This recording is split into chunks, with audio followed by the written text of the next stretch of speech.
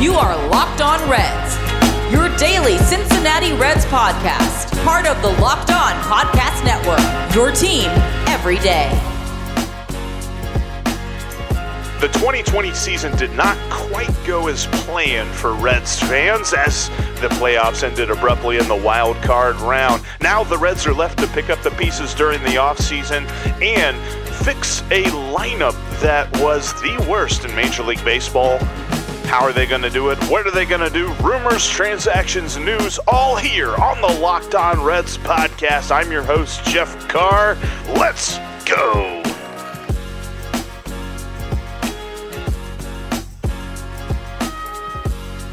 What's up, Reds fans? Welcome in to the Locked On Reds podcast. Thank you so much for joining me here on this Monday. Let's talk about some Reds, huh? It's November officially. Tomorrow is going to be that election day, so, whatever, get out and vote and all that good stuff. But hey, let's talk some baseball. We're talking Reds baseball here in November. The Reds extended their qualifying offer to Trevor Bauer. We're going to talk about what that means here in just a minute, and I've got a scenario that I'm going to break down. Thanks to Chad from Lancaster.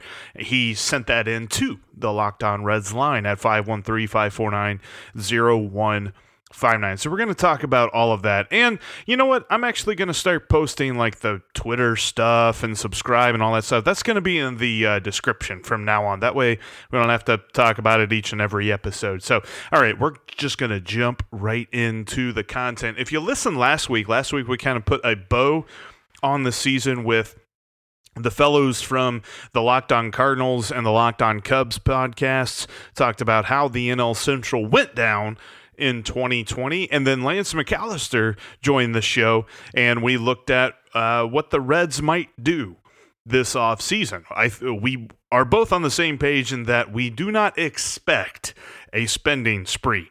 The Reds do have an opportunity to be one of the few teams in Major League Baseball that continue to add to a very competitive, very successful-looking team moving forward here, but we don't expect that. That would be a surprise as we move throughout the offseason. So we'll see exactly what they do, but they kind of took their first step a couple of days ago when they extended the qualifying offer of $18.9 million for next season to Trevor Bauer. Everyone expected this. This was not a surprise. This is kind of, if you look at what a qualifying offer is in the terms of Major League Baseball, it's almost like, this kind of seems a little crass, but this is how my brain understands it. It's kind of like a baseball team marking their territory with a specific player, because you can only do it once.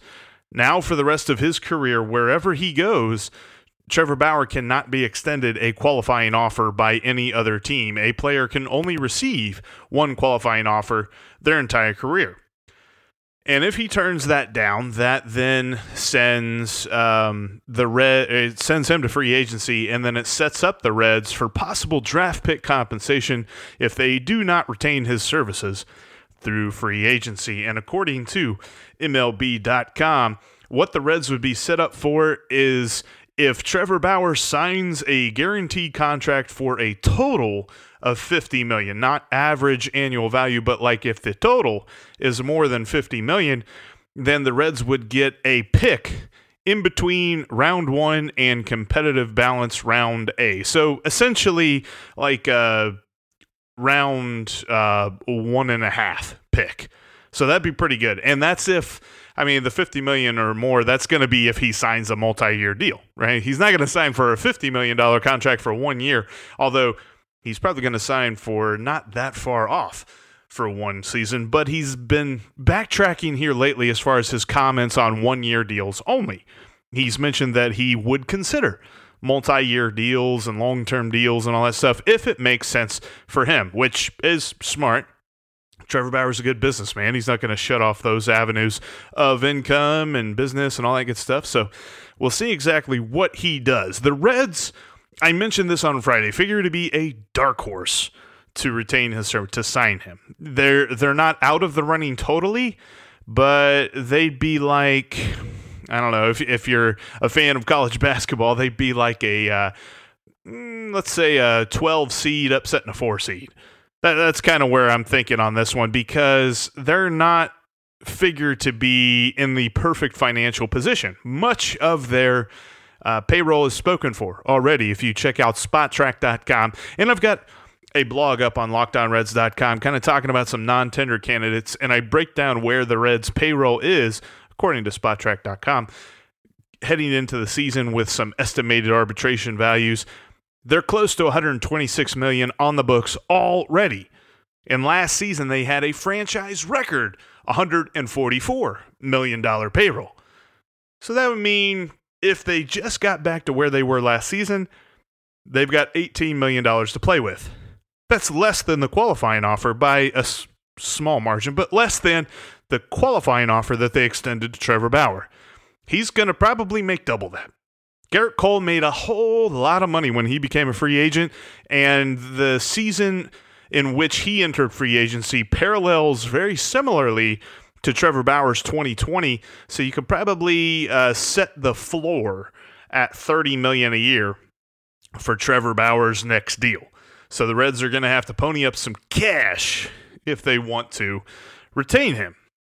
And just to cover all the bases on the draft pick compensation, if for some reason Trevor Bauer signs somewhere with a total deal less than $50 million, the Reds will receive a pick after competitive round B, which is essentially right before round 3. So you've got round 1, competitive balance round A, round 2, competitive balance round B, then round 3. So it'd be in between there.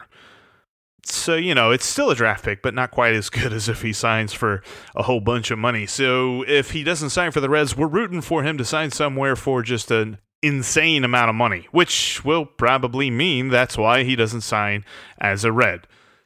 So, all right, the qualifying offer's been extended. Now he has until November 11th to accept or decline. And the reason that they give him a few days to kind of look it over is they also give him and his agent the ability to talk with other teams, talk with other front office general managers and presidents of baseball operations and all that different stuff to assess what his value might be should he hit the open market.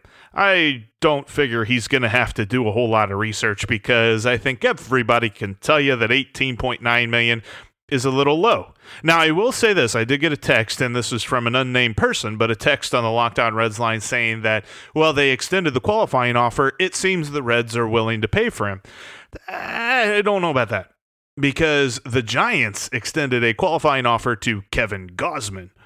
You remember Kevin Gausman? He was a reliever for the Reds in 2019, and the Reds decided that they no longer needed his services on the pitching staff, and they let him become a free agent, and the Giants signed him. Now, Gausman did have a very nice 2020, 11.9 strikeouts per 9, so maybe the Giants think that that is low for him. I'd be surprised if it is. Well, I mean, I've been wrong before. But it's interesting to note that just because you extend the qualifying offer to somebody does not necessarily mean that you are ready to sign whatever number they want on the dotted line. More to the fact, it probably lends to the belief that you don't think you can retain him and you want to mark him for draft pick compensation. Because when it comes to Trevor Bauer, he's definitely going to get a lot more money than that. And statistics show that ever since the qualifying offer was implemented in the 2012 season, 90 players have received one. Only 8 have accepted the qualifying offer. Last year, 10 players got a qualifying offer, and only 2 of them, Jose Abreu from the White Sox and Jake Odorizzi from the Twins, accepted their qualifying offer. Trevor Bauer does not figure to be the 9th player to accept a qualifying offer in the last 8 years. So I think that he will become a free agent and the bidding war will begin. With that in mind, I've got an interesting question from Chad in Lancaster. He says, would you rather have 1 year, $25 million for Trevor Bauer, or 1 year, $25 million for Francisco Lindor? And I'm going to talk about that here in just a minute, but first, if you're like me and you're a snacker, now's a great time to grab a Built Bar. When you snack, you always think, man, I want a good tasting snack, but I also want it to be healthy. Built Bar checks all of those boxes. They've only got 4 grams of sugar, 4 grams of fat, 16 grams of protein, and they taste just like a candy bar. They've got amazing flavors like cherry barcia, mint chocolate brownie, all the fruit flavors you can think of, lots of chocolate, peanut butter, chocolate, coconut. Amazing taste and mouthfeel as well. Check out BuiltBar.com and enter the promo code LOCKEDON to get 20% off your next order of Built Bar, because when you're looking for the best tasting snack and to get a healthy feel from that snack, Built Bar is at the top of that list. Go to BuiltBar.com and enter the promo code LOCKEDON for 20% off your next order of amazingly delicious and specifically nutritious Built Bar.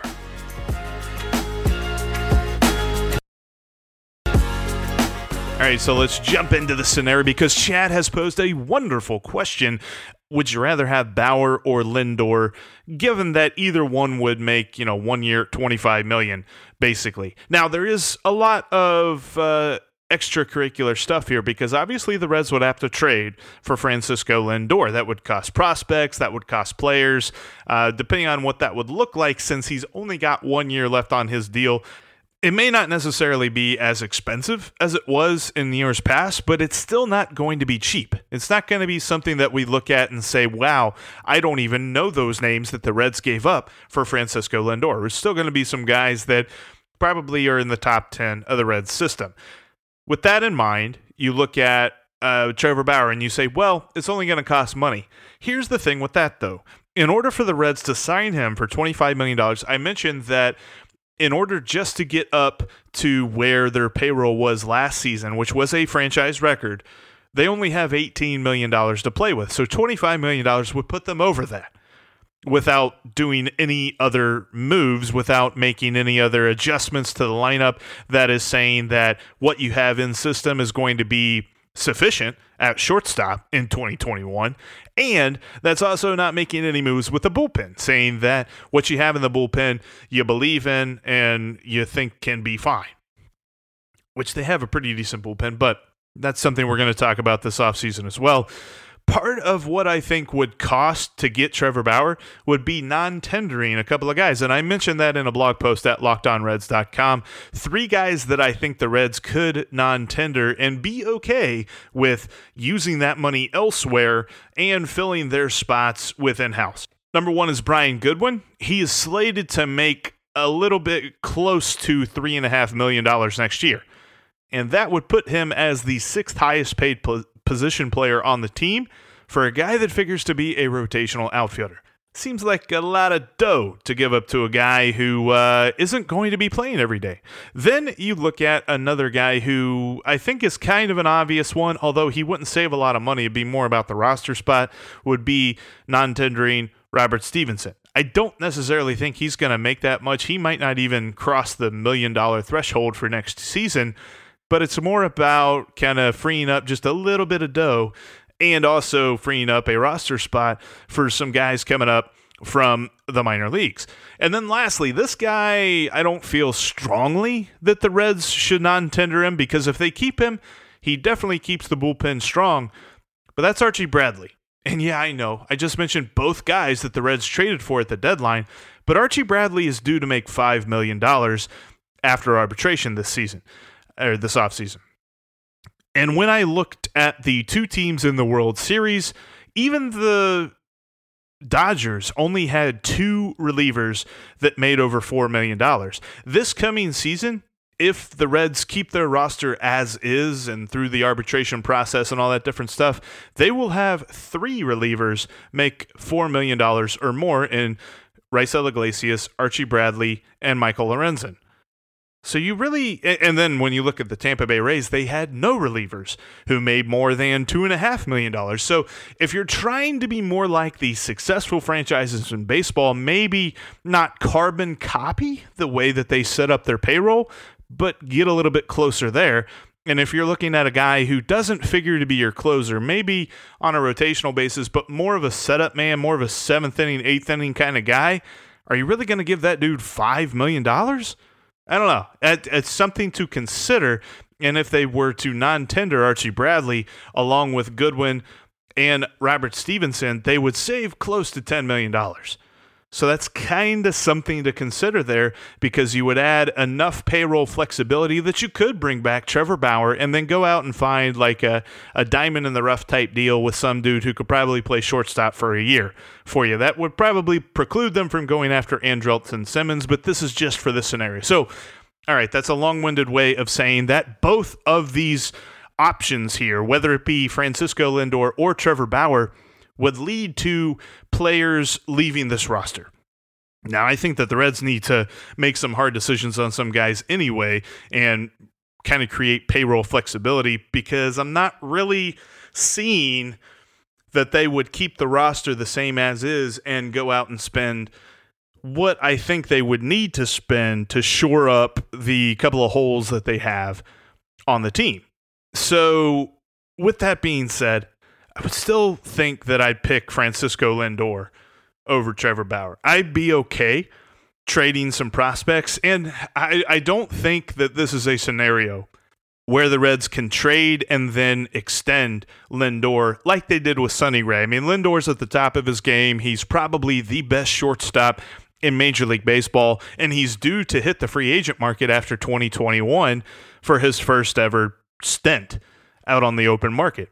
So I don't think he's going to do something that would jeopardize that availability, unless the Reds were to do like the Dodgers and just throw a whole bunch of money at Lindor as soon as he got to Great American Ballpark. I don't see that happening, though, because if they did that, they'd probably just do that to Trevor Bauer. They probably would have already done that for Trevor Bauer and not even extended him the qualifying offer. So that's probably not going to happen. So you are looking at 1 year of each guy. And to be honest with you, I think I'd be okay with only having Lindor for 1 year, because that would bridge the gap. Because I'm of the mind that Jose Garcia is going to be ready for everyday action in 2021. He might even be ready for extended playing time in 2022. He may even be ready for extended playing time in September of 2021. So with that in mind, I don't want to lock up the shortstop position for any more than 1 year.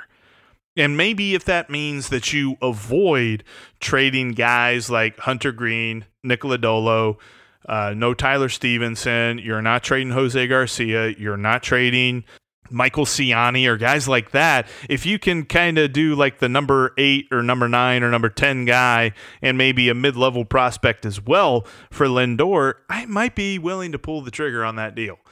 Because if you bring Lindor in, you're going to really help shape up that lineup. I know I mentioned that Andrelton Simmons is the guy that I really want to see be the Reds shortstop in 2021. But if you bring in Lindor, you get all of the fielding that Simmons has, and you get all of the hitting in a guy that you could put at the top of the order. You could put him in leadoff, you could put him in the number 2 hole, and you'd be absolutely okay. And you would instantly improve the Reds lineup. And I think part of that as well is something that I'm going to expound on a lot more tomorrow, but I think that the Reds are going to be just fine if Trevor Bauer is somewhere else in 2021. I'm going to break that down for you on tomorrow's episode, because the Reds have options. The Reds have some dudes that they can put into the rotation, and I think Tyler Mahle is pretty close to being a dude that you could include in a big 3 when you look at the Reds starting rotation. I'm going to explain that in a lot more detail on tomorrow's episode, so you're not going to want to miss that. If you had missed anything last week, go back and check out the interviews that I had with Lance McAllister and the Locked On NL Central crossover. Those were a lot of fun to do. Plus, I'm also going to be on the Hunt for Reds October podcast coming up this week as well. Kind of a mega Reds podcast, just talking about 2020 and where the Reds are going this offseason. But that's going to do it for us here today. Now, tell your smart device to play the Locked On MLB podcast, and I'm going to talk to every single one of you tomorrow about why the Reds are going to be okay without Trevor Bauer. Let's go, Reds. Hey.